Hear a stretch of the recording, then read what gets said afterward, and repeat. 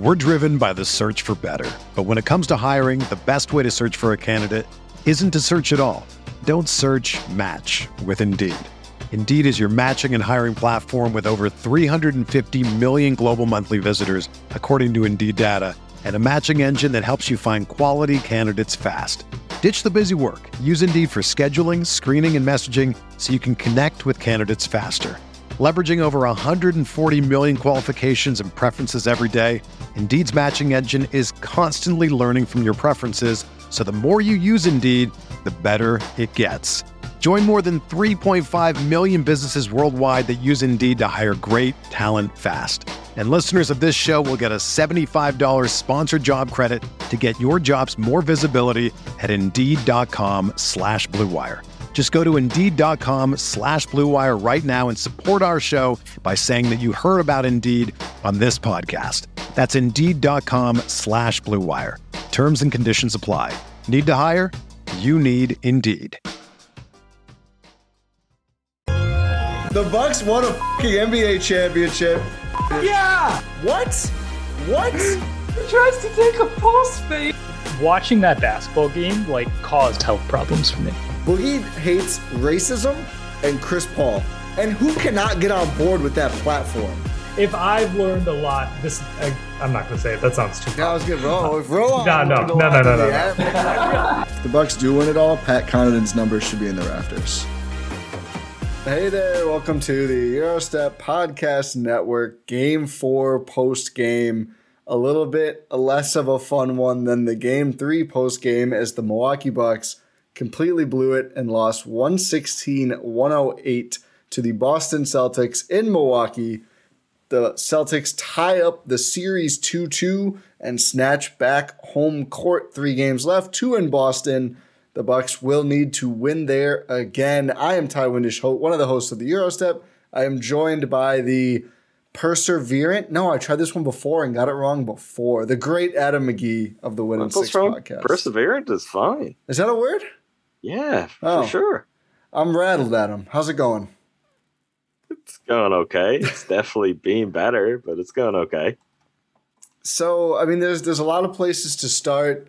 I just want to say quickly, I mean, Giannis I thought was great tonight, especially in the third quarter, but really throughout. But Giannis is not enough by himself, and we've learned this lesson with the Bucks before. This is not news to us, but he can have 34 points on 32 shots, 18 rebounds, 5 assists, 4 turnovers, and it can still not be enough for the Milwaukee Bucks. As, what a 10-point lead, 11-point lead, I think, in the third, fourth quarter there for the Bucks. They had it. They had the whole game in control. They start the fourth quarter with Giannis, immediately lose the lead. And I think I just wanted to put the Giannis thing in there because I don't know how much we'll focus on positives, maybe toward the end. But you just can't survive a game like this from Jrue Holiday with Chris Middleton out of action. And I think that's what it came down to. I think Jrue got himself into a lot of looks that typically you like his chances of making. Some very ill-advised ones too, but also some good ones, and made almost none of them. And I think that's the difference. I think that's how you lose such a big lead. Your second best player in the game just unable to, convert any sort of shots offensively. Yeah, I mean, let's stick with Giannis first of all, because you brought it there. Still not his best game, still not his best stuff. In the third quarter, absolutely, that's the best version of Giannis. Plenty of the game where that wasn't what we were seeing from. Free throw shooting was bad, 5 points left there.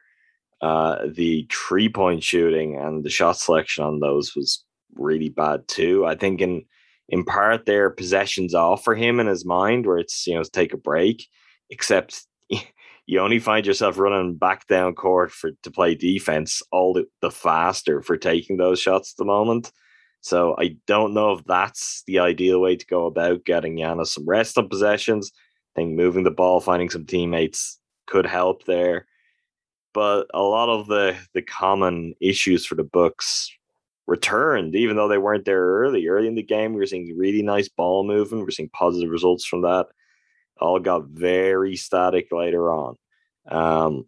Guys in the corners that are just unwilling to rotate out. Or take a shot when they get the ball in the corner, which was the first half issue. We'll get to that, and one player in particular. It literally became unplayable because of that in part. But for Giannis, like, you can't really ask for more. He can be better. I still think there is a game where he just completely dominates start to finish in this series. Because even for all the things the Celtics are doing, like, he's got control of a lot of it. He's able to go and do what he needs to do. He just needs some sort of help, not to take us off the rails with some cross Milwaukee sports comparisons here. But you know what this reminded me of, Ty? This reminded me of watching Burns start. Corbin Burns with the third worst run support in Major League Baseball. That's what it's like watching Giannis tonight. And some guys stepped up. Some guys who really, I guess you can't ask for more. It's actually much more than you could have expected that they've given you. But the core players for offense that you would have turned to with Chris out and said, okay, you three guys are like most important, or you're three of the four most important players, did not step up, did not deliver. And that just became too much to bear. And it becomes too much to bear because in the end, the Celtics get 30 from Jason Tatum, which is hard to believe. It's kind of a fake 30 points. It doesn't matter, though, when you get 30 from Al Horford as well. God. That's going to do it when the Bucks can't get steady contributions offensively from players who are among their best, among the players who are going to need to perform. And you mentioned Drew, so I'll bring it back into where you did set it up. Drew Holiday played 41 minutes. In the 7 minutes he was off the floor, the Bucks were plus 15. It's a trend this whole series. They lost the game by 8. His plus minus has been terrible this series. And there's a lot of noise, but he was just awful. 5 for 22, 1 for 6 from deep. Drew and Giannis wasted 10 possessions shooting threes and got 3 total points out of it, which just can't happen. If Giannis wants to take a possession off, give it to someone else to shoot a 3. Like, I'd rather have a contested 3 from anyone else besides Drew than Giannis taking some of these threes. When you're 1 for 4, that's enough. I hate it. I don't like it. I get to a point every game where I'm just like, okay, I've seen enough of those. But back to Drew. 5 for 5 from free throws, surprisingly good for him. He did have 9 assists, 3 steals, 2 turnovers, but you need more points. You just need more. You cannot have a guy, you're going to lose a lot of games, and you don't have Chris. You get 0 points from Chris, we'll put it that way, and Drew is 5 for 22. It's just not sustainable. And I think the guys you mentioned, Wes Matthews, 3 for 4 from deep, drew 3 free throws, hit all of them, more great defense, plus 7. And the West didn't play nearly enough, 28 minutes. He should have been well over 30. I know he's older, but that could have made a big difference in this game. Pat Connaughton logs 30 minutes, 4 for 8 from the field, 3 for 6 from deep, 7 rebounds. I thought he had a tremendous game. But, I mean, Brook was okay. Had some nice plays. Didn't he gave you what you want from him offensively. I mean, defensively was not ideal. It's not, but then your other players available to you weren't giving you better options. Yeah. And you know you're putting Brook out there on an island. You know that's not the ideal situation. It should be a matchup where Bobby is able to hang, where all it takes is discipline, foot speed, and you say, okay, do what you've been doing all season and show that that's something you've got now. It's something you can be trusted to do. Wasn't there at all. And honestly, his offense was worse than his defense, which is just, there's no way you're playing Bobby Portis if his offense is way off the boil like it was.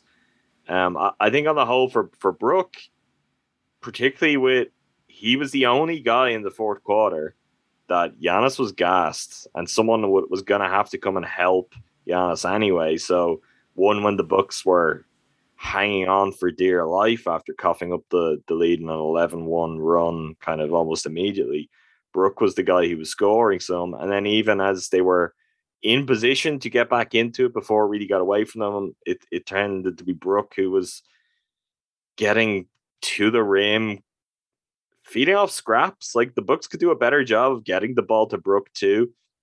It's funny, there was that weird turnaround, kind of half pass, half shot that was Drew a shot. 100% a shot. I thought the same. No question. But the thing with that is there was at least 2 triples Drew took in this game where the closeout was so aggressive that he could just pass over the top and Brook was completely wide open inside and you would have had more easy dunks. Like those kind of shots are there for Brook. If the Bucks are just a little bit more selective in what they're doing and they bide their time, make the passes when they come. But yeah, to me, it's Drew, Grayson, and Bobby, and that's what it comes down to. 10 of 36 from those guys, 27 points. Like if Chris Middleton is in this series, we're probably expecting 27 points from Chris in a game like this. So when you don't have that, to then only get that kind of contribution from those 3 guys combined is just catastrophic. And Giannis, through sheer force of will, through sheer force of nature, managed to put the Bucks in a position where it looked like they were going to win this game, win it quite comfortably. But he really did look tired. And it's the game where he was embracing the contact, fighting through it, and just relentlessly going inside as often as possible. It's the game we've seen the most of that in this series. And we know all the bodies the Celtics were throwing at him, and they were all racking up fouls. The Celtics fouled, like, for all of the crying that we've heard, probably will continue to hear. They fell relentlessly, like legitimate fouls. Like, forget any, like, kind of standout plays that fans are going to highlight one way or the other. The Celtics fouled and fouled and fouled and fouled and fouled. And you know what? In the end, it worked. There is incentive to do that against the Bucks, particularly against Giannis, because there's always a chance he's going to miss some free throws. But the other thing is, it clearly just in giving into the contact and in accepting that, and then also knowing, particularly on the road, a lot of those calls may go against you. You're going to pick up fouls, but Giannis is also going to feel that. It's going to wear him down more. It's going to be more and more exhausting. And by the end of the game, that's what happened. And this is what we feared without Chris is possible. What I've said from the start of this series is I think this is the Celtics series to win, as in if Jason Tatum proves he's as good as everyone thinks he is, the Celtics should have the better players, should win the series under these circumstances with Chris out. I don't know if Jason Tatum actually did that tonight, but he found 30 points. He had a great fourth quarter to his credit. Great fourth quarter, which 5 for 6. He put the Bucks away, played the whole quarter. For sure. Some opportunism there, but hey, if you're going to show up and get some shots to go in and then find some points in just a variety of ways, including a couple of crazy shots. The scoop was crazy. The scoop was ridiculous. Fourth quarter is a good time to do that. Also, the Bucks allowed him to do that because they got too fond of thinking George Hill can hang with Tatum. George Hill cannot hang with Tatum. That does not work. His eyes lit up every time he saw George Hill late in the game. It's a situation very similar to when Giannis sees Jaylen Brown on the other end. It's not the matchup. Wes Matthews has got to be the guy. You've got to go deeper in terms of Wes Matthews' minutes, because George Hill, as good as he was until he wasn't very good, I thought, in this game, not a matchup for Tatum. I thought he was okay and did okay on Tatum. Everyone was really pissed. I don't know. No, I think fourth quarter it just fell apart. And the game fell apart because no one could find Al Horford, who had 30 points. But for as much as Horford did the damage in the fourth, as much as Horford did the damage throughout this game, throughout the previous game, really throughout the series at this point, the thing that has had the Bucks in position is Jason Tatum is not important. He's irrelevant. He's, up until this point, not being able to do what he needs to do for the Celtics to win games.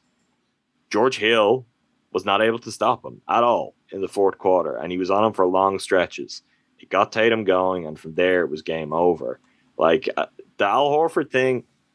It's inexcusable. It's totally inexcusable. No, but it goes back to when we've always had corner tree stuff over the years. It's visceral, right? So it's the thing everyone is going to focus on. Well, of course it is. But they're not losing this game if that's all that's happening. If they don't allow Jason Tatum to take off.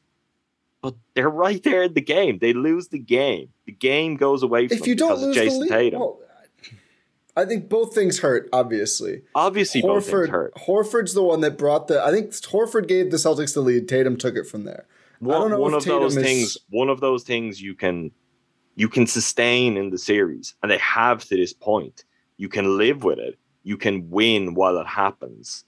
If Al Horford has 30 and Jason Tatum has 30, you're finished. Like, it's that simple. Yeah, but the Horford one is more controllable. Horford, I mean, listen, obviously a great performance. A lot of those shots are just open. But okay, you can't do that when he's got that many points. He's red hot. Why are the shots open? Because they're falling apart defensively and losing him. But also because their entire plan is on not allowing Jason Tatum to go and get 30 points. Yes, it is. But I mean, and then when they allow him to get 30 points, when the plan has been tailored around stopping him, and that's why Al Horford's getting those looks. That's where the problem lies. But they don't have to be that mutually exclusive. You cannot totally leave Al Horford without giving Jason Tatum all the shots he wants. I agree, and I think that's got to be the plan from now on. But that has not been the plan up until now. It had to be the plan in the fourth quarter, though, is my point. You have to adjust. I can't say overall that plan is flawed in terms of how the series has played out to this point. Because if you just continue to defend Jason Tatum, if Wes Matthews continues to be on Jason Tatum and do the job he did, Wes, once again, phenomenal. Like, absolutely phenomenal. And giving you offense, too. Like, giving you real contributions offensively. Amazing Wes Matthews game. Which is no small feat considering the energy he's expending at his age in defending Tatum. But if you stick with that, I think you can contain Tatum, and I think the fourth quarter ends up very different, in spite of what Al Horford's doing. And what Al Horford is doing is unbelievable. Like, it's the best he's ever played in the playoffs. He looks so, like, bouncy, light on his feet, really, really impressive. Al Horford has been for a long time a great player. Wasn't the last couple of years, but him being Al Horford again and the Celtics finding out, oh, wait, he's not finished, has been crucial to what they've become as a team this year. So it's kind of fitting from their perspective that it's happening right now. But that cannot be. It's about Jason Tatum, Jaylen Brown. I disagree. If you're the Bucks. I disagree. Send help from anywhere else. Or don't send help and make Tatum beat West one-on-one. Maybe he does, like he beat George. But how have they won the games in the series so far? What? How have they won the games in the series so far? Well, a Jaylen Brown explosion and an Al Horford explosion. Oh, you mean how the Bucks win the game so far? Yeah. But game 3 is only close because Al Horford, again, goes off. And he starts going off. You need to adjust. Yeah, I know that's why it's close, but they can win those games. Like, that barely. is, and barely. They could have won this one. Yeah, they could, but they didn't because Al Horford shoots 6 for 6 in the fourth. He really gets going in the third too, and they're up 10, up 11. Like, that's not the problem. Is when the two things come together, because as you rightly said, that's a point where the defense just has collapsed entirely. Yeah, like, the other thing is I think like some of these are like semi-transition. They just totally lose him in the corner. It's like how can you possibly? I mean, there's some decisions I think that need to be made. The decision you and I both wanted to make for this game, which was Pat Connaughton in the starting lineup. I don't see how that doesn't happen for the next game, because the difference in his performance level and Grayson Allen's and Bobby Portis's right now, it's night and day. Pat is really playing well. Like, beyond anything else, he gives you more size, he gives you more strength. I would like to see more lineup to honesty with him at the 4. You're going to have to pick the right moments. I agree. That is particularly if Horford is going to continue to shoot like this and he's terrorizing, you want to focus on stopping all things. Pat at the 4 is going to be key to that. Giannis at center. Because right now we're back to where we were in Brooklyn last year. Bobby looks unplayable. Yeah, like, I agree on Pat. I even think putting him on Horford sometimes would not be a terrible idea. The only reason I don't like Giannis on Horford is because we know he wanders. Like, Giannis on Horford is a way to give up these corner threes. Yeah, Giannis is terrible at closing out too. Like, yeah. So it's just I mean, he got dominated by Horford on a bad closeout. That dunk. I mean, he should have been flagrant or whatever, dead ball tech, whatever it was. I mean, he got him with the elbow on the way down, but that was an incredible play from Horford for sure. I would just like put Pat on him and say, listen, if the Celtics move is to post up Horford on Pat, fine. I'd rather have that than wide open corner threes and whatever else the Bucks are allowing. But it's also, if Pat's out there, I think the instinct for the Celtics will be to go hunting. And Pat hangs a lot better in those situations than teams expect. And I would back him. There's even a couple of possessions in this game where he ends up on Tatum, and I'm like, oh, I don't like this. Yeah. One of them, for example, he comes up with the steal on the passing line, man.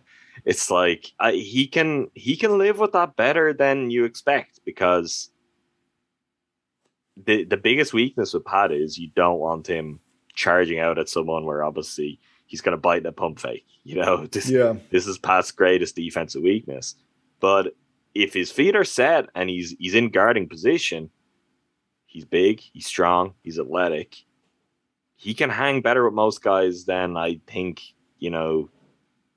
someone like Tatum, maybe someone like the entire Celtics coaching staff may expect. So that for me is the thing looking ahead. Now, not that solves everything, because you're still, whether they're starting, whether they're on the bench, you're going to need stuff from Grayson and Bobby. Like, there's no other option. George Hill gave, I think overall he gave some solid minutes until it just completely fell off from defensively. But even before that, there was some good defense. And I think Hill can play a very positive role in the series still. Yeah. But I'm not expecting, just back from injury, and even with the way a lot of the season has been, where his age is at right now, that we're going to get a 15 or 18 point game like we were getting a couple of years ago from George Hill in the playoffs. Like, the role players' offensive explosion has to come from guys like Grayson Allen and Bobby Portis. And it's like, it's time to step up right now for both of them. Grayson, like, he hits a shot late in the game. His 3 of 7 doesn't look that bad, but I think it's generous in terms of what his reflection. He was lost his impact world. on the game. He was terrible. And Bobby not shooting open trees, which is not something that has just happened in this game. It's happened in the series. It even happened a little against the Bulls. And I'm just kind of baffled by it. I don't know why. At what point has he lost some confidence in pulling the trigger on those trees? That's your entire game. You're really good at it. But it's something that in the postseason he's been very hesitant to pull the trigger on. Just can't happen. Like, even him being 2 of 7 and only 0 of 1 from deep, one attempt from behind the 3-point line. The idea that, like, he gets an open tree, he catches, he pump fakes, the closeout comes, and then he's like, I'm going to try and back down Al Horford. Like, Al is a big dude. Like, he's a big, strong guy. You're not going to back him down from the 3-point line easily. It's not your strong suit. He just needs to let fly. He needs to let fly on open 3-pointers. And ultimately, like, we look at a game, the Bucks lose by 8 points, and we talk about Horford, we talk about Tatum, but we're not really getting into the specifics. 14 of 37 from deep for the Celtics, 9 of 27 from deep for the Bucks. Like, the 27 almost concerns me more, because you're not giving yourself the kind of chance that the Bucks often would in these kind of games. Again, important to note, 10 of those are Giannis and Drew. 17 actual legit shooter threes. Drew had a terrible game, but Drew can make trees, and I don't want to write that off. He can't, and he's made plenty of big ones. Giannis right now, what's Giannis down to, like 13% from deep for the playoffs? It's unbelievably bad. If he wants to shoot 1, he wants to shoot 2. I don't have an issue with that. That's always kind of been the case. And we have seen there are games where he'll make a couple. There's no good reason for him to be shooting 4. There's no good reason. It's 2 wasted possessions at minimum. In this occasion, it was 4 wasted possessions. The counter on Drew is, I feel like half of his games he's a really good shooter and half of his games he's terrible, but he'll just take the same volume nonetheless. Like, he doesn't seem to have a sense, or he just ignores it if the shot is there or not. He's at 34% this postseason, still better than last postseason, as we know. You're right, he's hit some big threes, but he just didn't. I don't know. It just the one thing I appreciate about Drew, right? Because you're saying he'll take the same volume no matter what. It's good that he won't stop. I know. With Chris out, like, the Bucks have got to live and die by that. And right now, like, if we get more games like this, they're going to die by it. They're going to die by Drew wasn't good enough to hit the shots they needed. They didn't have Chris, and the Celtics win. But if that's what happens, so be it. What you can't have is him not taking shots. So Drew has not had 2 particularly good games by any stretch of the imagination, but I will tip my hat to him for attempting 52 shots right over the 2 games. Like, it's something that we've often got on Chris about over the years. It's like, take the shots, you particularly in big games, we need you to take the shots. Part of that is actually taking some of the strain off Giannis. Is it a lot better if you're making more of them? For sure. Would it be nice to see better shot selection from him? 100%. But I do respect that he is recognizing his standing in the team and he's stepping up and taking the shots. Doesn't mean he can't get smarter. It certainly doesn't mean that he doesn't need to get smarter, because he does. It's going to be essential to the Bucks having a chance to get through to the conference finals. But it's not nothing that he's prepared to take them. And even in mapping out the rest of the series, as low as confidence might be on his offense at this point, the chances of the Bucks getting what they need in any of these games are increased by just the fact that he is not backing down. He is willing to take those shots. And I mean, overall, look, it could be something we just keep saying and the series is over and we're still saying it. I thought it was going to be tonight, particularly early on when they started kind of moving the ball well. I was like, okay, they found something. This could really kind of build up momentum as we go quarter to quarter. I feel like they're going to have a good offensive game. I know this is a tough series for either team to do that in, but I really do feel like they're going to find something in one of these games. Now, you want to find at the right time. You want to make sure you win the game where that happens.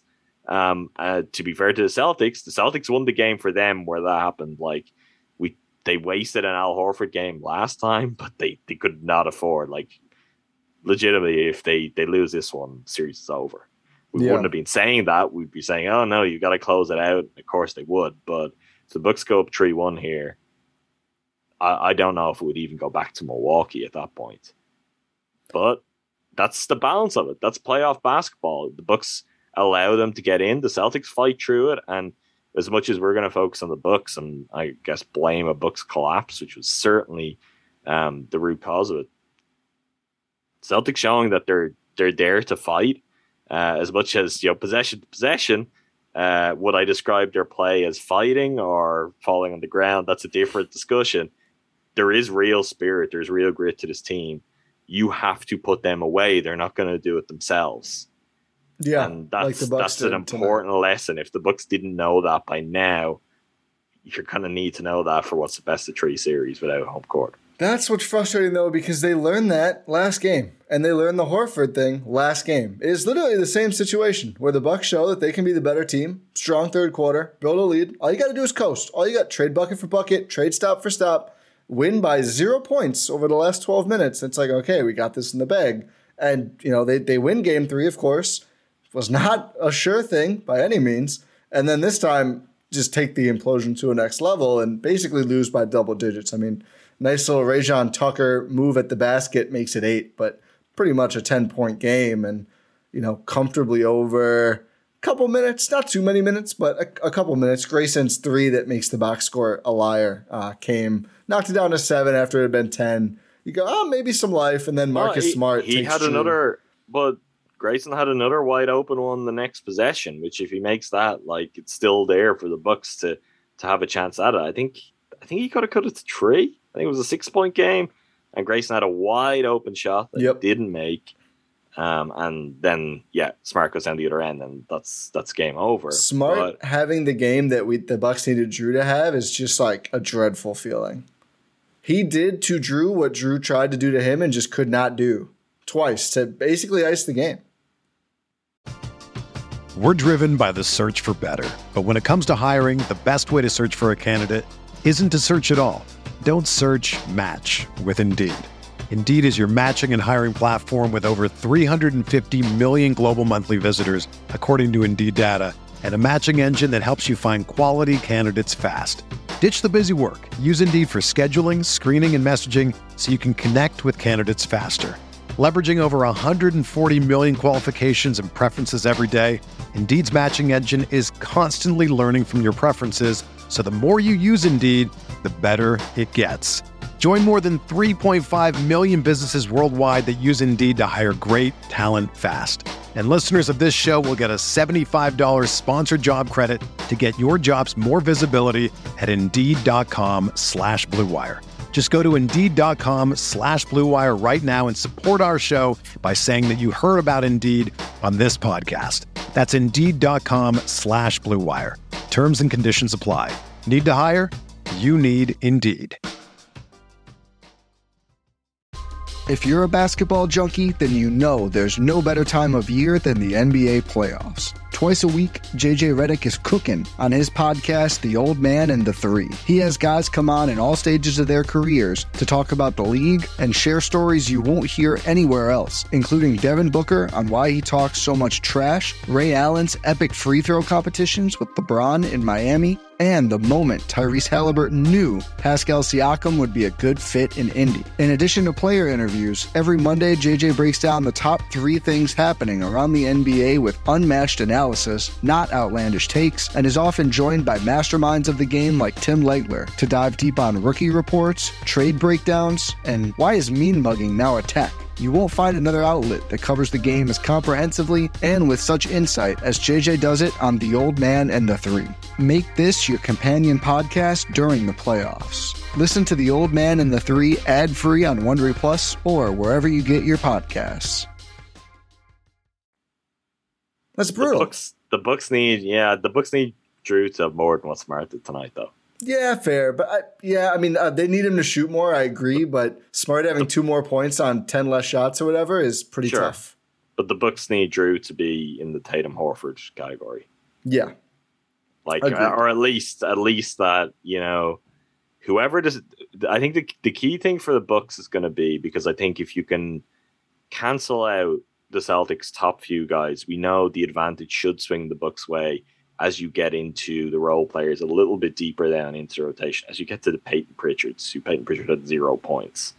Derek White had a really big game, a game that I'm not sure he'll have again in the series. He had 11 points. 11 points off the bench is all that's there for the Celtics. And that's without the Bucks getting a whole lot and would cancel out Rajon Tucker's garbage time. Yeah, 20 points. You're getting 20 points off the bench when we would be saying, Bobby, we need a whole lot more from you.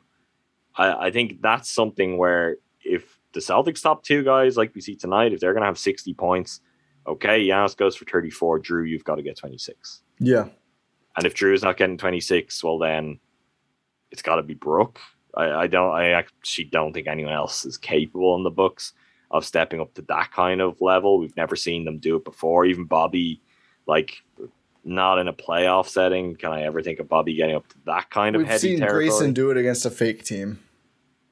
Yeah, I mean, I'm not expecting that from Grayson in this series. If that happens from Grayson, he's making 7 trees. So I think maybe there's 7 trees out there for a Bucks player just because you think at some point someone's going to make some.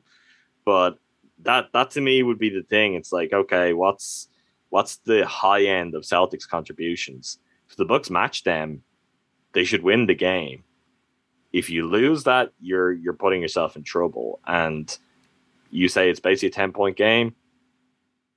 Giannis and Drew are outscored by 10 points to the 2 top scorers for the Celtics. Yeah, I think the concern now is, let's say they make the lineup change just to make this next part easier to talk about. Pat starts, Grayson's off the bench.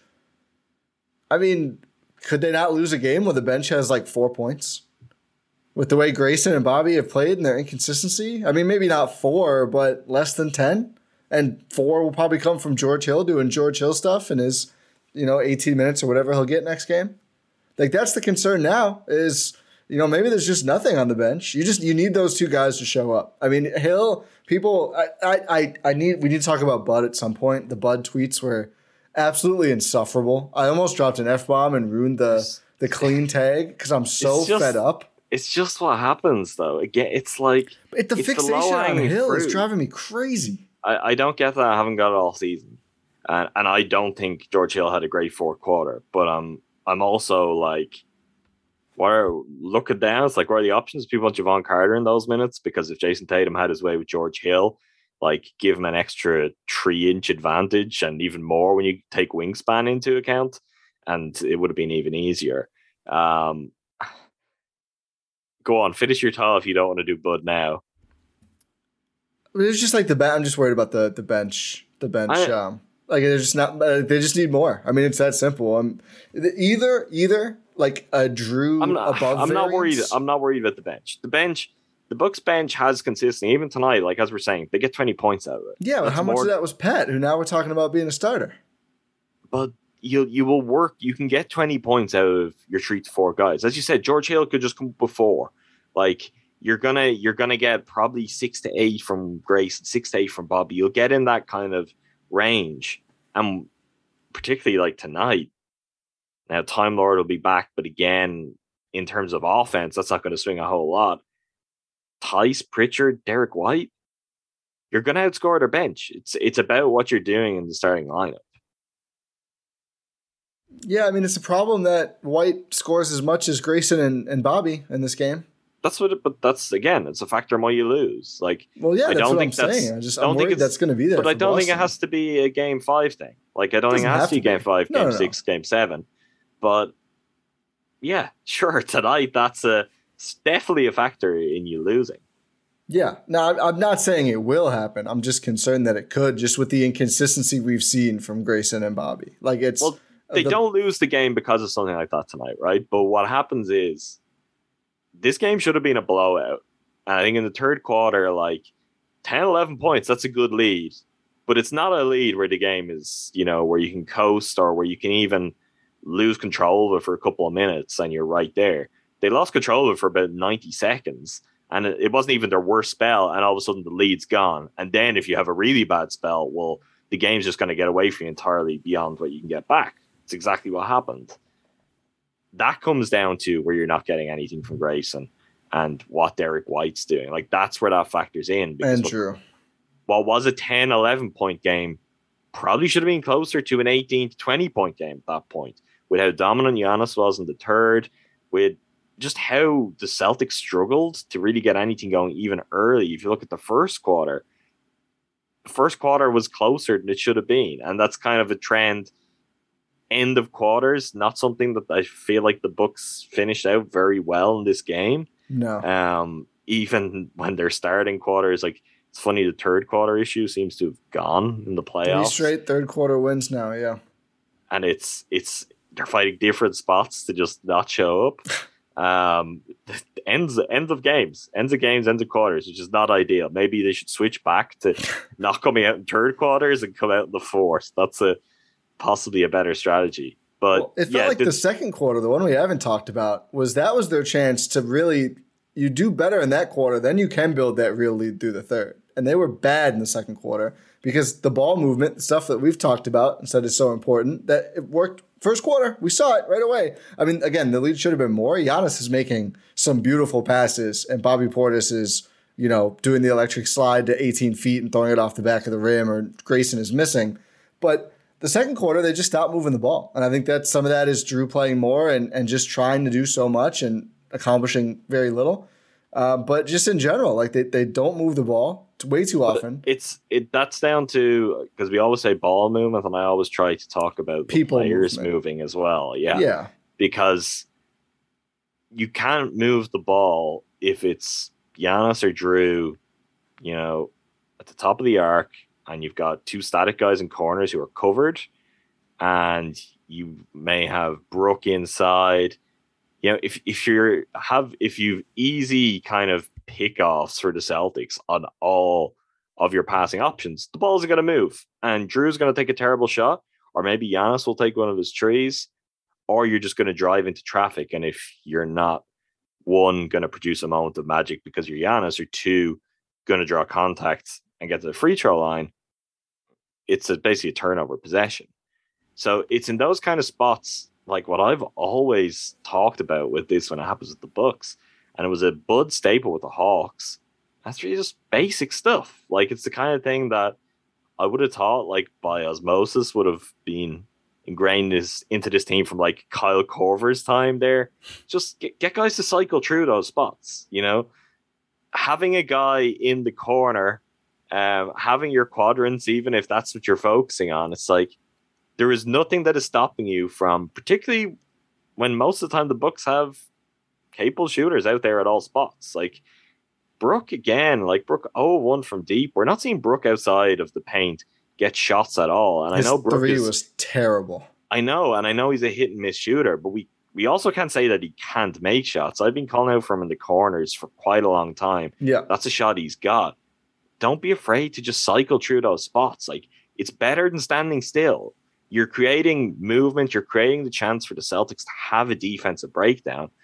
Don't allow them to just settle in and be like, there's 12 seconds left on the shot clock here, and we don't have to move. It's up to you to find a way through this. It's like, move them around. Yeah. Move them around. If you move, you've got guys like Pat, guys like Grayson. I should have a guy like Bobby who, you know, on the move, catch and shoot should be an option where maybe you get a good 3-point look. Particularly Grayson. Like, that's a shot that Grayson is good at. Even one of the threes he did make comes from that kind of scenario. Pat is really good at that shot. 2 of Pat's threes tonight come from that. Just don't be afraid to move in those situations. Even more so, I don't know if it's more important when Giannis is on the floor without Drew or when Drew is on the floor without Giannis. Because when Giannis is on the floor without Drew, and if he's there and you're not doing anything to help him create space, you're taking his energy away from him for late in game on top of how you're impacting the possession at the time. Yeah, I mean, you see them find pay dirt on these like empty corner DHOs to get Giannis on a Jalen. And I love when they attack from the baseline, it's so hard for Boston to stop him because it's so easy for him to see where the help is coming from. And then they just won't do it for like a quarter. And it's just like, why? What was the pivot that made you go away from this? And the thing with Drew, sometimes, you know, I agree it's on everyone on the court to move and make ball movement. Sometimes the shot is up before guys can really move. But it drives me crazy that so many of these Lopez possessions, almost all of his points came when he is moving toward the rim along with a ball handler. When they park him in the dunker spot, I just feel like it zaps their offense entirely. Like nothing gets done because the Boston Bigs can just sit down there. And for all that Brook can do, like he's such a good post player. Him in the post in traffic has been a disaster for the Bucks. Yeah, like he doesn't move quickly enough. He gets stripped pretty every time as well. Yeah, it's just like you can't. So when he's there, he's not, unless he's catching a lob, he's just not accomplishing much. So I'd much rather either put him in the corner and move other guys around more, or like screen and roll with him. Like he's been so good. He catches those lobs, he puts them in, he gets offensive rebounds that way. As is, he literally just stands there, gets boxed out, can't get to the rebound, and then has to jog up court like from the farthest away position possible. They just need to just place him better on offense. Like so many of these possessions where he's just there, like right out under the edge of the backboard. It just feels like you're getting zero out of him when you start possessions that way, and he doesn't move. And it's about decision making too, because Brook is a better post player than he looked tonight. You've got to go to Brook in the post when Giannis is off the floor. Because if Giannis is on the floor, you give the ball to Brook in the post. What can you rely on? You can rely on Grant Williams is down there. Al Horford is down there because they're there already, not worrying about Brook, but worrying about Giannis. So suddenly you give the ball to Brook. You've got big, strong guys who are there ready to battle with him physically. And you'll get a Marcus Smart, a Jason Tatum ready to come in and just swipe at the ball. And it's there because Brook is like 7'2". He holds the ball really low when he works his way through the post. Yeah. It's there for you. If Giannis isn't on the floor, you're not going to have that same mass of bodies there. And you may get him one-on-one with one of those guys, which is a very different proposition. So that comes down to just better decision-making, picking your moments. Like, if you want to go to Bud, you could draw up more in those scenarios. And you could basically come up with a better division of how you're going to Brook between who's on the floor and who's off the floor.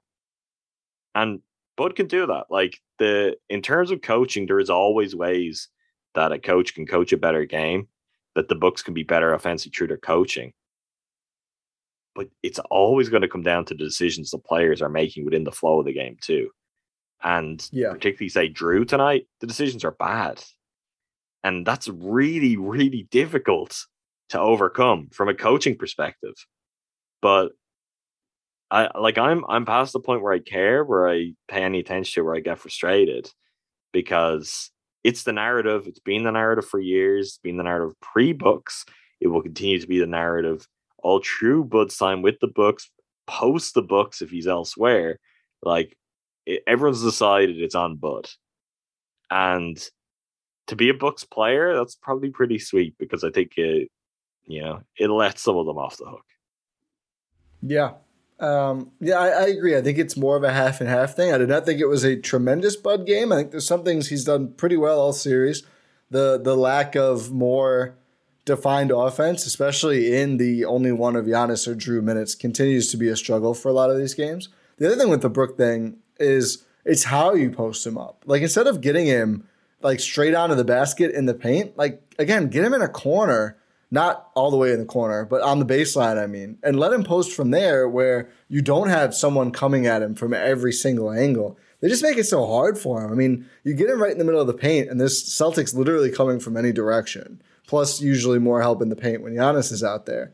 It's just like you do a couple, like, work a little harder, you can get better shots, and a game like this, pretty much every game this series, maybe not game 2, that's the difference. So there is all these little just frustrating things left on the table. Also, I thought Grayson played too much. I think he hit the 3, and then Bud was just like, well, he's just going to play now because Pat's wrist got banged up. I don't know if we've gotten if he's okay or what. I hope he's okay. But I think at that point, it was like back in the game after that, right? I thought he was. He only played like 5 minutes in the fourth quarter, though. Yeah, I feel like he was back in after that, so I assume so. Yeah, I think he is. There's been no reports from anyone on it, so I assume he's good. That was a push by Tatum that was essentially like bowling. Like, he pushed Wes into Pat, and they all end up on the ground. Which plenty of plays like both sides like that in the second half were just like bodies everywhere. It's crazy. The one thing on Bud, I will say. The criticism that if you want to make it is there and it's valid, but it's not a simple one. It's not even a simple solution, which is to just say you've got to draw up more plays. You got to have more structure to the offense. And what I will say to that is, first of all, it's just not how the Bucks have done it. It's not who the Bucks are. It's not how they play. We know this. We know the whole philosophy is about empowering the players on the court, trusting them to make decisions, basically coming up with ideas of how you want to play and letting the players make choices to define what that looks like on the court.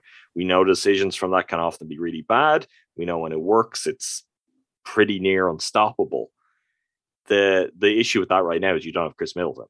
So your best shot maker is out, and that makes it more difficult to play without a set structure in place.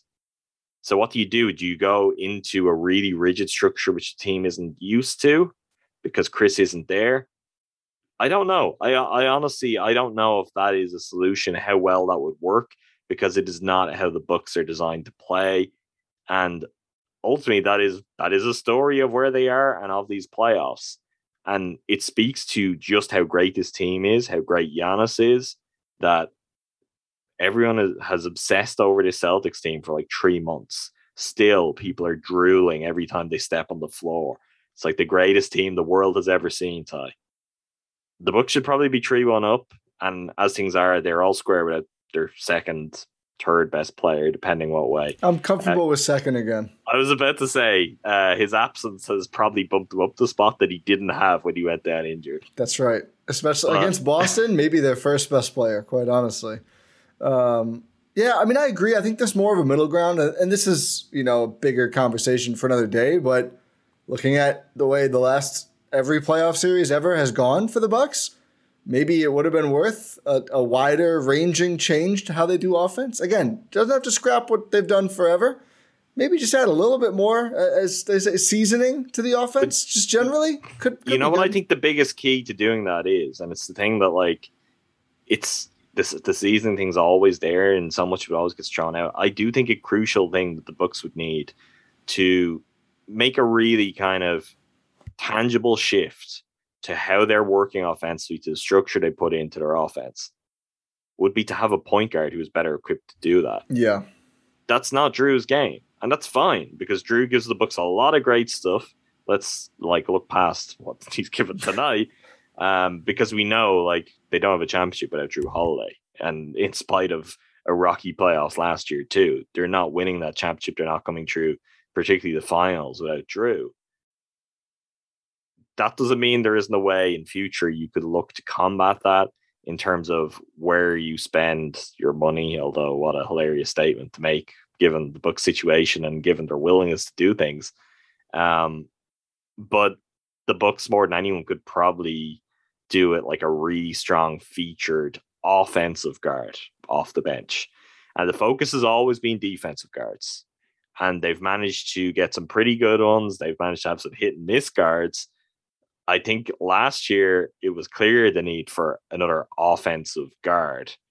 And there wasn't really anyone there, but they ended up with Jeff Teague. And the reason they went for a player like Jeff Teague was obvious. And that kind of still applies. You just want like prime Jeff Teague, not finished Jeff Teague. Yeah, I almost think this could be a starter too. But it's just hard to find someone good enough to take the ball out of Drew and Chris's hands that much with the resources the Bucks have. But you'd love to have George Hill of 2 years ago. Yeah. Like, that's right now. You would really love to have that version of him. Just with a non-torn in half neck. Yeah, that too, for sure. Drew has yet to shoot above 40% from the field this series, has not hit 40% since game one. You know, whether he's a true point guard or not, it's going to have to be better than that. I mean, again, we could talk about adjustments and seasoning and everything else. Drew's the kind of player that got himself a bunch of solid looks. I mean, he's getting to the paint. He's getting to mid-range. He's got a ton. I will say for his threes, I know I scoffed it and called them, so don't even count him in threes. He took like almost all open. Like, I think they were all good looks. He just couldn't hit them. And that's the thing, the silly thing with the fixation on Bud. I mean, maybe not all, but I know at least a couple were like catch and shoot, corner threes, just bricks. Like, the coaching stuff doesn't matter if Drew's going to be 5 for 22.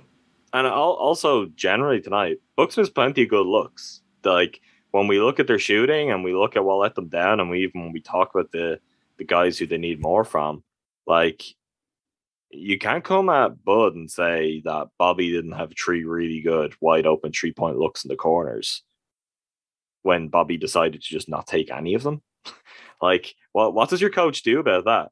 It's an 8-point game. Like, that's the reality of it. It's like every one of those would be a big deal. Something that at the time it always felt like it was a game that could, no matter, it was there for the Bucks to win in a big way in the second half. But it was always, you know, if they loosen up just a little bit, if they take their foot off the accelerator, this is going to end up really close. And from the moment that Giannis was called for the tech for staring down Horford, I was like, let's just ignore the call. Tony Brothers saying that's a tech and like the right and wrong of that. But when it happens, I'm like, you don't want to be giving any points away in this game. Horford also said that moment got him going for whatever it's worth. But yeah, I don't care about that because it got Giannis going too. Like, Giannis absolutely destroyed him and the Celtics in the third quarter off the back of that moment. So I don't care about that. I'm sure Horford is going to say that, and I'm sure it's true. Like, he's not making it up. But it also got Giannis going. Like, it's not, those two guys delivered from that moment on over the course of the game. Like, I think that's fair to say.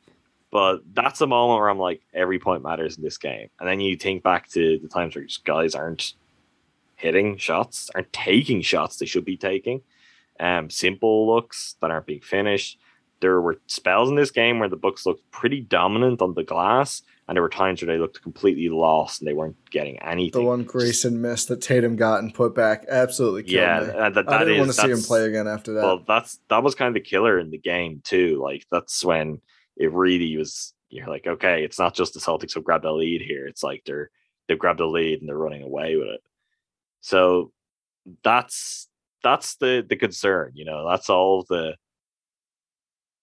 the problems there. It's because even when you're creating quality shots, one, guys have to make them, but first and foremost, like, you've got to take them. And that is the one place where, again, I will cut Drew Holiday some slack, because I think the thing that I would be most disappointed in him would be just, like, the Bucks couldn't be in games if he was taking like 10 shots.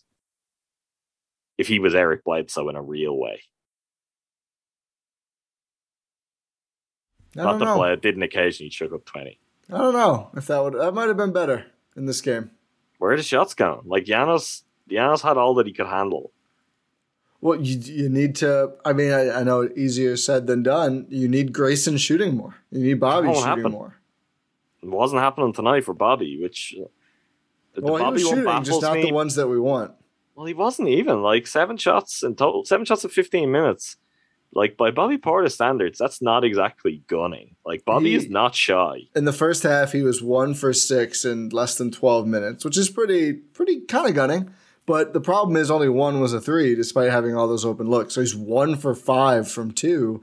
And again, talked about that second quarter where the Bucks could have taken a much bigger lead into that third quarter and built on it.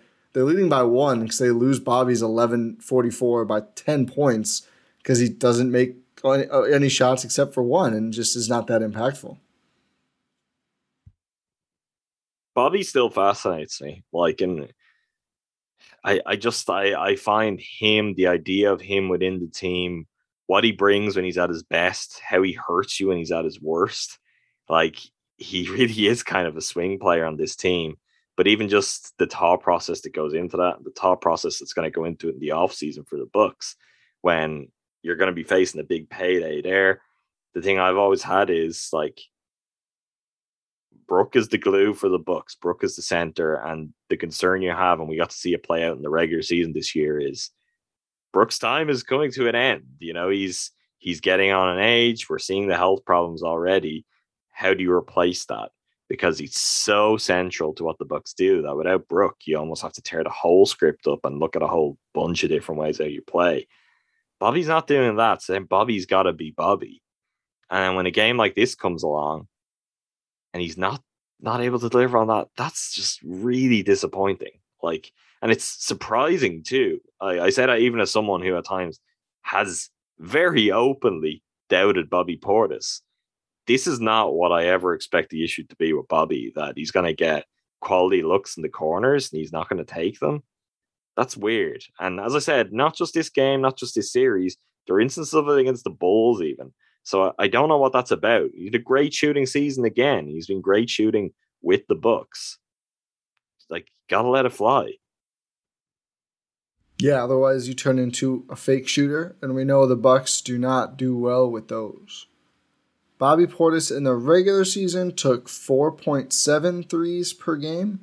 In the playoffs, he's taking 4.8 per game, but that's before this one. I do wonder how many of those are from the Bulls series and not the Celtics series. I don't know. I'm just bummed. It was really a winnable game, and the fact that they could have been up 3-1 over the Celtics without Chris Middleton, and, you know, as you said earlier, all but punch the ticket to the next round where you can hopefully get Chris back, to now go into this place where, could they win the series? Sure, they could. It's a tied series. Anyone could win. You know, I shouldn't ask if they're going to be favored to. They've never been favored even when they were up 2-1 or 1-0. But I don't know. They were favored today. Oh, are they? I keep looking at Ringer. I need to stop doing that. Yeah, but why? I don't know why for this series in particular. It gets me better tweet content. It's probably going to be 99% Celtics at the Ringer after this game. But probably. I don't know. I just don't feel great. I just feel like the holes keep showing. And it's just going to be tough. It's a best of 3 series. You've got to go play 2 games in the Garden. There's not a reason to feel great about it. Like, yeah, TD Garden is going to be a madhouse. We'll see how the officiating breaks go with that. My overall thing on that is I do not think the officiating has been anywhere near as bad in this series as everyone makes out to be. And where it has been bad, I think it's kind of pretty evenly bad. Like, which is pretty standard in the NBA. I thought Game 3 was abysmal overall. The rest of the series has been okay. It wasn't good, but I don't care. I don't know why everyone else cares so much. Just play the game. Go and win the game on the court. It's like the rest are out of your control. I agree. The Celtics are spending so much time on it. That will be the thing that will really annoy me if they lose the series is, like, I've never seen a team, a coaching staff to just cry, to just moan constantly. It's like, go try and beat the Bucks on the court. And honestly, what I was feeling like is they didn't think they could do that in a regular way, which, you know, Boston Celtics, maybe I shouldn't tell them this. You absolutely can. Like, you can have the whistle go against you, and you have good enough players, and with the spot the Bucks are in, you can go and beat them. You don't need to spend all of your energy on the officials. But I don't know. It didn't even work for them tonight. Like, I think all of that backfired against them. It backfired against them with the crew they got. They weren't getting any better calls throughout the game, although, as I said earlier, I don't know if they were necessarily looking for them because they were just fouling, like just dead on, no debate, fouls relentlessly throughout much of the game. But yeah, we'll see how it pans out in Boston, because that is an obvious concern. And if you're the Bucks, I don't want to say, look, you never say the Bucks are ever out of anything or have to win a game, because if it goes this way, they won't. But you'd really, really like to get Game 5. Yeah, I mean, you really would like to get this one, because I thought they did get a good whistle in this game. No, I know, but I'm saying that the umpteenth reason you'd really want to get this one, I thought they did get a good whistle. I think the way the two teams play is also going to dictate the whistle. There's only so much room that a whistle can go one way or another. Like, is something like the end of Game 3 where the Bucks don't have a free throw in the final, 11 minutes something? Like, is that weird? Yes. That was in Milwaukee. Like, I don't think that can be something that they can preoccupy themselves with. I personally, maybe you disagree, maybe the Bucks themselves disagree, I think we only get John Horst picking up the phone, so his view on officiating is printed on The Athletic, and everyone gets to hear about it because of all the Celtics are doing. And it's essentially, we're not going to let them control this narrative by themselves. Yeah. Like, we're not going to give room for them to influence it. It's got to be something where both sides are complaining, both sides are having their say on it. Just got to go and play the game. And for the Bucks, got to make some shots. You know, if the hot shooting game comes in Game 5, no one's really going to care about anything else. And the Bucks are going to be in a great, great spot to win the series still. But window is shrinking and shrinking and shrinking. And that is to your point where, yes, this hurts, but this has happened. You got to move on. Like, it's done. The Bucks can still beat the Celtics 2 out of 3 times without a doubt. No problem to them, even without Chris. Just got to go and do it. Like, it's as simple as that. And that comes down to the kind of things we don't talk about very often because it's not interesting and it's kind of sounds like empty analysis. Guys have got to make shots. Guys have got to play better. Bobby Portis got to play better. Grayson Allen got to play better. Drew Holiday got to play better. If that doesn't happen, Bucks are going to lose the series. And honestly, at the end of it, it's going to be one big shrug. It's going to be, yeah, that wasn't good. It sucks they went out like that because in spite of Chris's injury, things were there for them. Chance there to go and win another championship. Get to another finals. If those guys don't deliver, though, you're not going to do it. Yeah, and I think it's going to be an interesting offseason if it plays out that way. The last thing, and I'm an idiot, because if they went and got stopped in Game 5, I would still believe. I know I'm an idiot. It's because of the Nets series. But you wouldn't be an idiot. You wouldn't be.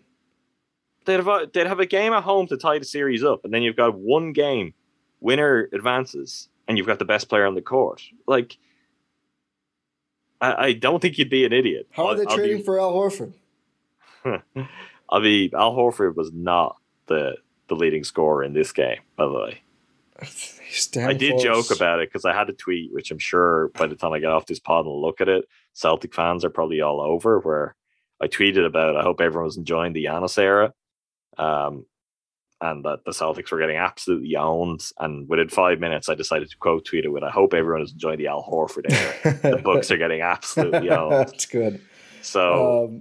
no, I say I'm an idiot just because I just feel like we talked about before they turned around the Bulls series that they just have not played like 4 complete quarters.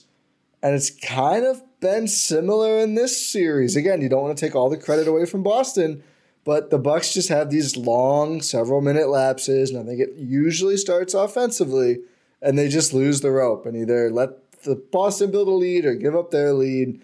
And it's just the cadence of the series has been frustrating. Like there's these elating third quarters, and then it's like, oh my God. I remember I was like, oh, I think they'll probably need to steal a minute or two without Giannis. Can you stay alive in that minute? Because otherwise, you got Giannis, you'll be fine. And they're just like, yeah, we have Giannis, and we're just going to give up the lead immediately anyway. It's just like, how? So much what you're describing there. It was just like what happened last year, too. I know. Like, that's the thing. I'm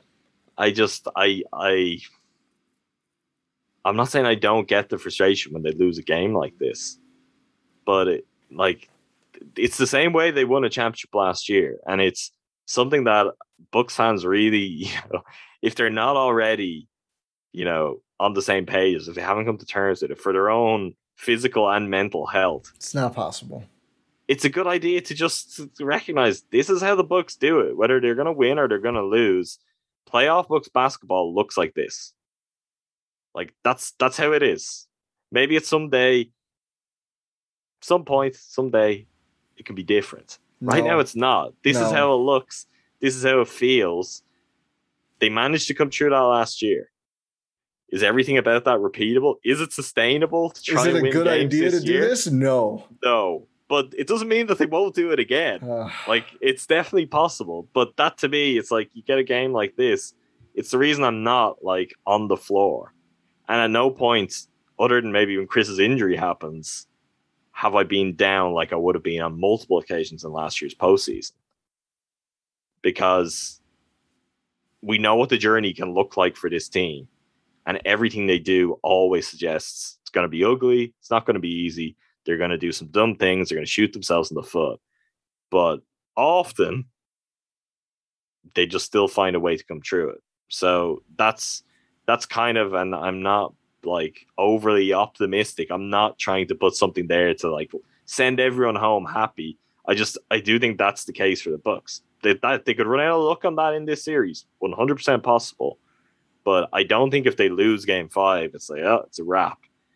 Do I know 50 people on Twitter and in the Discord who will be saying that or are already saying that? No, it's been said.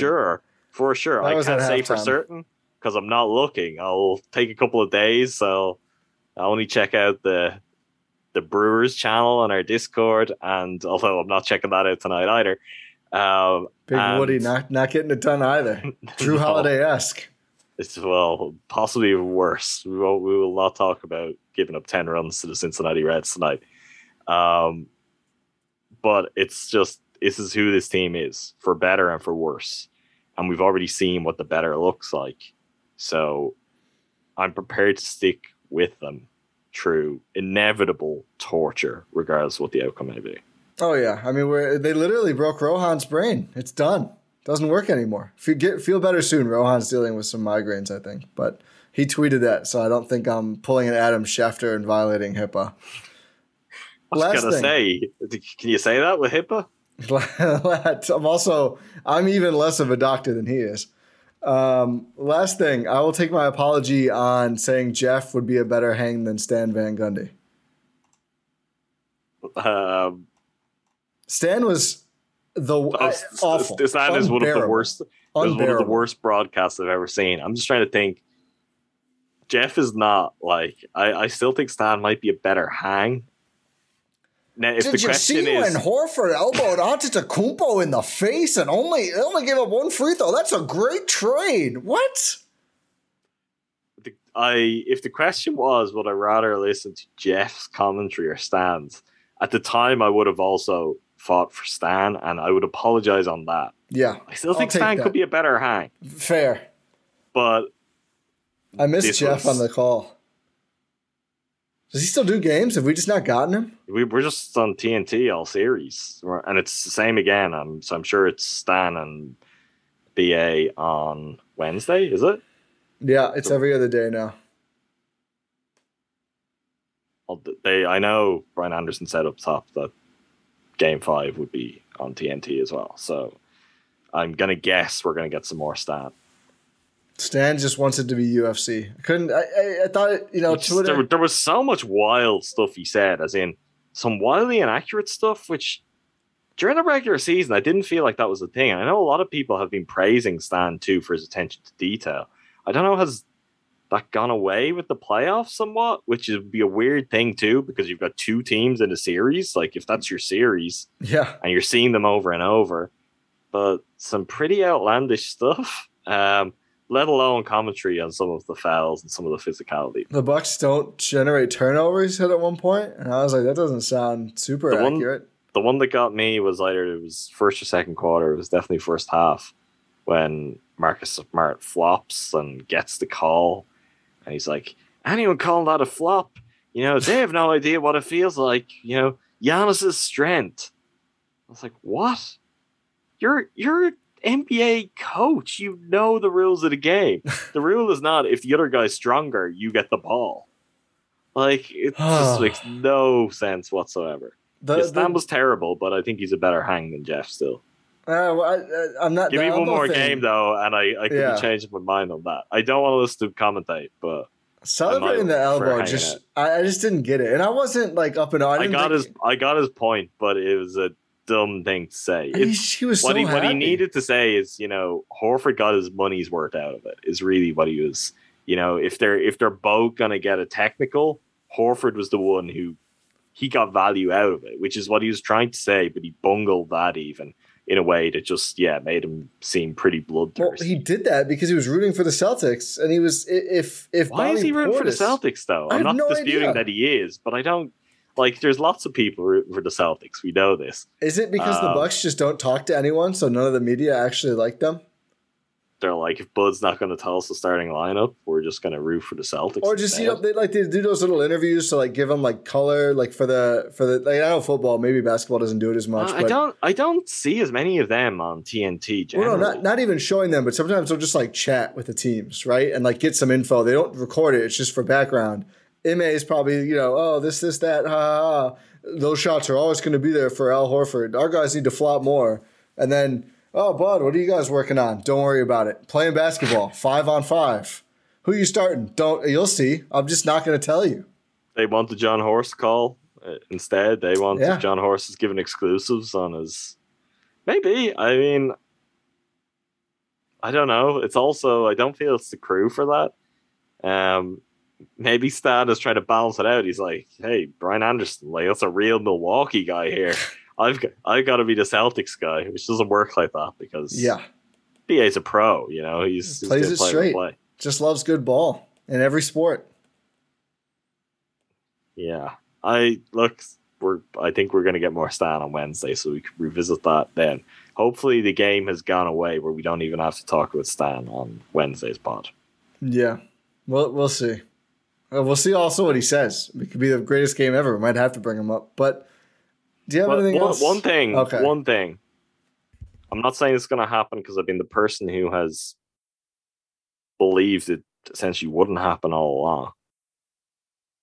We're getting deep in this series. This series could go all the way. It's not impossible that Chris comes back before this is over. I don't think that's necessarily a good thing. Could be a very bad decision. But it's something that we actually can take Bud at his word on. Not that he said anything for sure, but he was asked would he play game 3 or game 4. He definitively said no.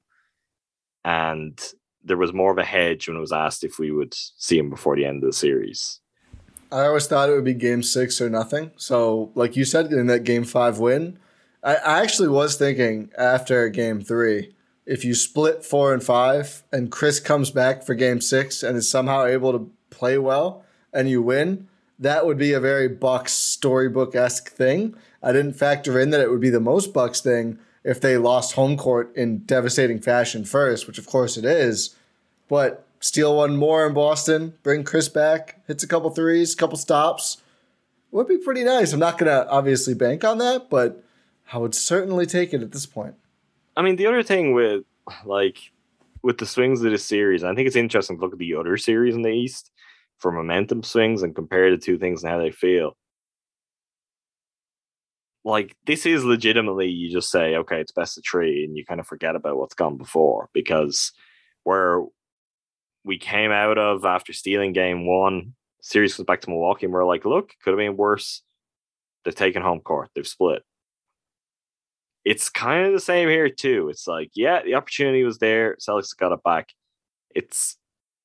I don't know. It's not something that I think tomorrow Bucks fans will feel differently about it than they likely do right now. If not tomorrow, maybe by Wednesday morning. Like the series is still right there, and it's in a spot that if at the start of the series you'd said to Bucks fans, it's going to be 2-2 going into Game 5. Do you think the Bucks will win the series? I think most Bucks fans will say the Bucks will win the series, and like that's kind of the spot where it still applies. And I also don't think on anything we're seeing on the court there's reason to say, oh no, the Celtics are definitely going to win it. Like the Celtics are having to come up with some crazy stuff and finding it really, really difficult to get a game like this. The one thing is just the Bucks not putting the games away where they are. I'm not even talking about losing tonight. I just mean even Game 3. It's like games that at other times, and I guess it is when Chris is there and you've got one other like true legitimate score, games where you're in control, you put it to bed and it's like you're up 15 to 20 points. We can get like plenty of minutes from Luka Vildoza and you're cruising on to the next game. That is the issue, because if you're going to let the Celtics hang around every game, you're just going to lose some by way of them being close too. Like that is something for when we pinpoint all the things that went wrong tonight. It's also just what can happen. Like if you stay within, don't know if you ever heard, it's a game of runs, Ty. And if you stay within range of one of those runs, you can get caught the wrong side of it. And tonight the Bucks should have been out of reach from one run, bringing it back to a tie game. They weren't. So when that happens, then you're susceptible to the whole thing falling apart as it did. But I do think, and I know we're 70 minutes into this brutal loss podcast.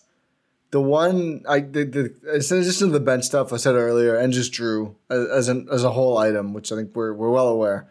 The other concern is, this Horford thing. As much as we wanted to just call it the Horford game in Game 3, and do I think he's going to play this well again? Yes, because I don't want to jinx it. Okay, yes, I good. do. However, I was being accused of saying that he wouldn't. I was like, that wasn't me saying that about Al. I was like, well, it was either you or Ty. And I said, well, let's blame Ty then. That's what happens on these podcasts. Can you confirm that you did? It sounds like I you said it first. I think you agreed with me pretty heartily, though. But I do think we'll check tape. Covering him is a problem for the Bucks, just because the Lopez thing is not super comfortable with it. Giannis has not done great, and again, it's like Bobby just that should be Bobby should be able to. That should be the Bobby spot, and I do think you probably need to try it again in Game 5. I don't think you can just go away from him yet. They just don't have enough options. But why did Bobby get hooked tonight? Offense. Exactly. Yeah. So Bobby out there defensively, maybe you could have actually done something with some of those possessions. He could not score. He was terrible. Like he wasn't taking the shots that he needs to take. Like that's the scary thing there. Now, I would like to think that won't happen again, because it's just not really in Bobby's character. It's not the way he approaches the game. But that was the problem. Like Bobby getting hooked for offense is just disastrous. I would never have seen that one coming. But maybe he still can for defense take some of those Al Horford positions. Well, I think, if Bobby Portis wants to cement his status on the Bucks, his minutes in the rotation, and that contract that we've talked about for so long that's presumably awaiting in free agency, fixing that stuff and having a big Game 5 and helping the Bucks win would do it right there. The easiest way to erase a bad playoff game is to come out and make up for it the next time. So certainly not over. Big Bobby game, better Drew game, and Game 5 is going to be eminently winnable. They just have to go do it, as is always the case with the Giannis era Bucks. Yeah, Bobby can stay for basically as long as he wants on a very healthy contract if he shows up for 2 of the next 3 games. Yeah, agreed. Same with Grayson? I mean, he's already signed the deal. Anyway. Huh? Grayson's here for a while anyway. He's on that deal for a while anyway. We'll see if he's here or not. But like right now, and we know how decisions like these are made. We know how when there's a squeeze, things will factor in. If you're Bobby, like Pat's leader in the clubhouse, if it's 1-2, Pat's the guy right now that you'd be like, oh, well, he played better. He's probably actually more consistent. You can rely on him being able to be on the floor in the playoffs more than you can rely on Bobby, even if Bobby is the higher variance guy. Yeah. Like, I don't know. We'll have whole podcasts. I was going to say, I can't even do this now. We will have whole podcasts devoted to that. So I don't even know what way I come down just yet on, well, who would I go to? But if you're Bobby and you really want to stay in Milwaukee, which it would seem like he really does, and you also want to get paid, Like, those things are real. Those things are real. They're in front of your eyes, and I doubt he's oblivious. It wouldn't be his focus, but I doubt he's oblivious to it. So go earn your deal. Like, go earn your deal. And I think, unlike PJ Tucker a year ago, you will get paid even if it's at a major cost if you do what's there to be done, which is be Bobby Portis. Like, be the guy that not only have you been with the Bucks, but even the guy you've been before you were with the Bucks in an offensive sense. That's kind of what's needed from him right now. Needed to be Bobby Biatch. Sure, Ty.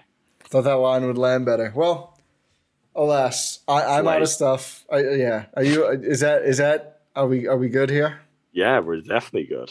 I'm sad, but I do think you nailed it. At least by Wednesday morning, I'm gonna be optimistic again. Drunk on Bucks basketball forever. Usually Rohan does the outros. Feel better, Rohan. But yeah, you manage? I can manage. I got it. It. I'm going full Drew Holiday. Clear out. I got this. I'll get somewhere. I'll take a shot. We'll see if it lands. Subscribe on your podcast platform of choice, wherever you're listening, please, if you have not already. Apple or Spotify, the two most popular, but the Eurostep Podcast Network is available all over, including YouTube. If you're watching on YouTube, hello, you're the fabled 18% or whatever. If you've made it this far, appreciate you even more. Please also subscribe on YouTube. Just subscribe both places. Wherever you listen, it really does mean a lot to us. It's totally free. So subscribe on YouTube and your podcast platform of choice. Leave a 5-star review on Apple or Spotify and send it to us to get in the Eurostep Podcast Network Discord. And you can get your review read on air if you want to leave that and send it to us. Merch, gspnstore.com. Buy the merch. Neither of us are wearing it tonight. Probably because we've taken some L's in the merch. Wanted to make sure it wasn't the merch. It's not the merch. No, don't even put that out there. It's just been disproven. I wasn't wearing it. I would have put some on if maybe there was more joyous, Yeah. If it was a more joyous occasion, I would have reached for a Winning Six sweatshirt. But look, we know.